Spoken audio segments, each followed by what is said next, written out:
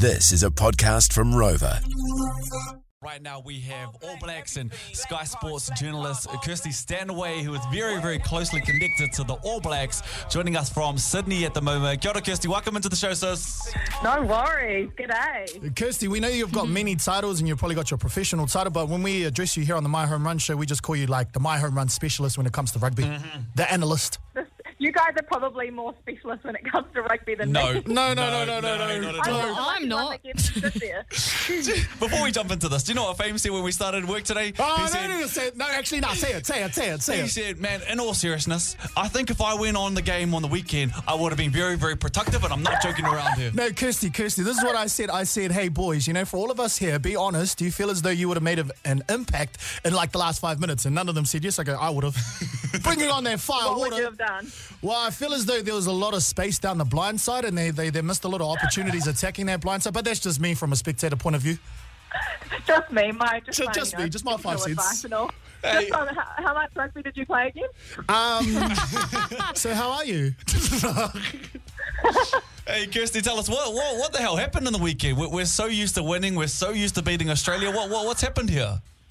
Shall we just say the referee? Is that okay? Well, that's what I was saying to all my boys and stuff, but then you get in, you've got all the couch experts, they're like, no, it was the 9 and 10 pairing, their chemistry there was kind of a little bit off. I mean, there's so many things you could say, right? We rested so many players, like not having Richie there, not having Aaron Smith there, not having Caleb on. You can say all of these excuses, but the fact of the matter is we lost. And we don't like it, do we? No, so we not just at all. find lots of excuses to talk about. With the next game, obviously we take this loss on the chin. Do you see any changes happening within the team, and the boys and where they're going to play? I think there'll be lots of changes. There were lots of changes in that last one because they wanted to give the new boys a run. And I would say they'll rest some of the senior boys, bring the ones back that were rested. I mean, it's Argentina.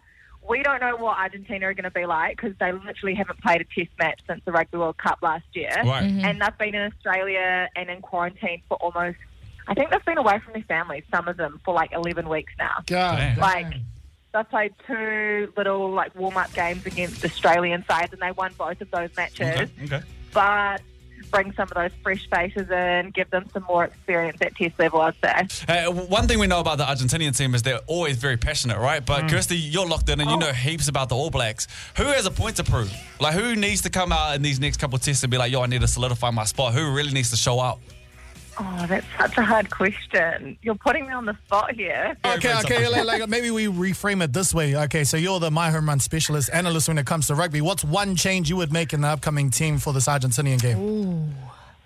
Oh, my God. See, you're not calling anyone out. I'm just travelling with the All Blacks now. You feel like you know them personally. Like, Yeah. I'm not saying they're my mates and stuff, but I feel like guilty calling people out like this, So just put Richie back at 10 and I'm happy. Oh, there you go. There it is. Oh, well, last week. Bodie can go back to fullback and have both of them on the field. Dual playmakers. Hey, Kirsty, thank you so much for joining us on the show once again. Living the dream. Thanks for having me. Thanks, sis. Thank you.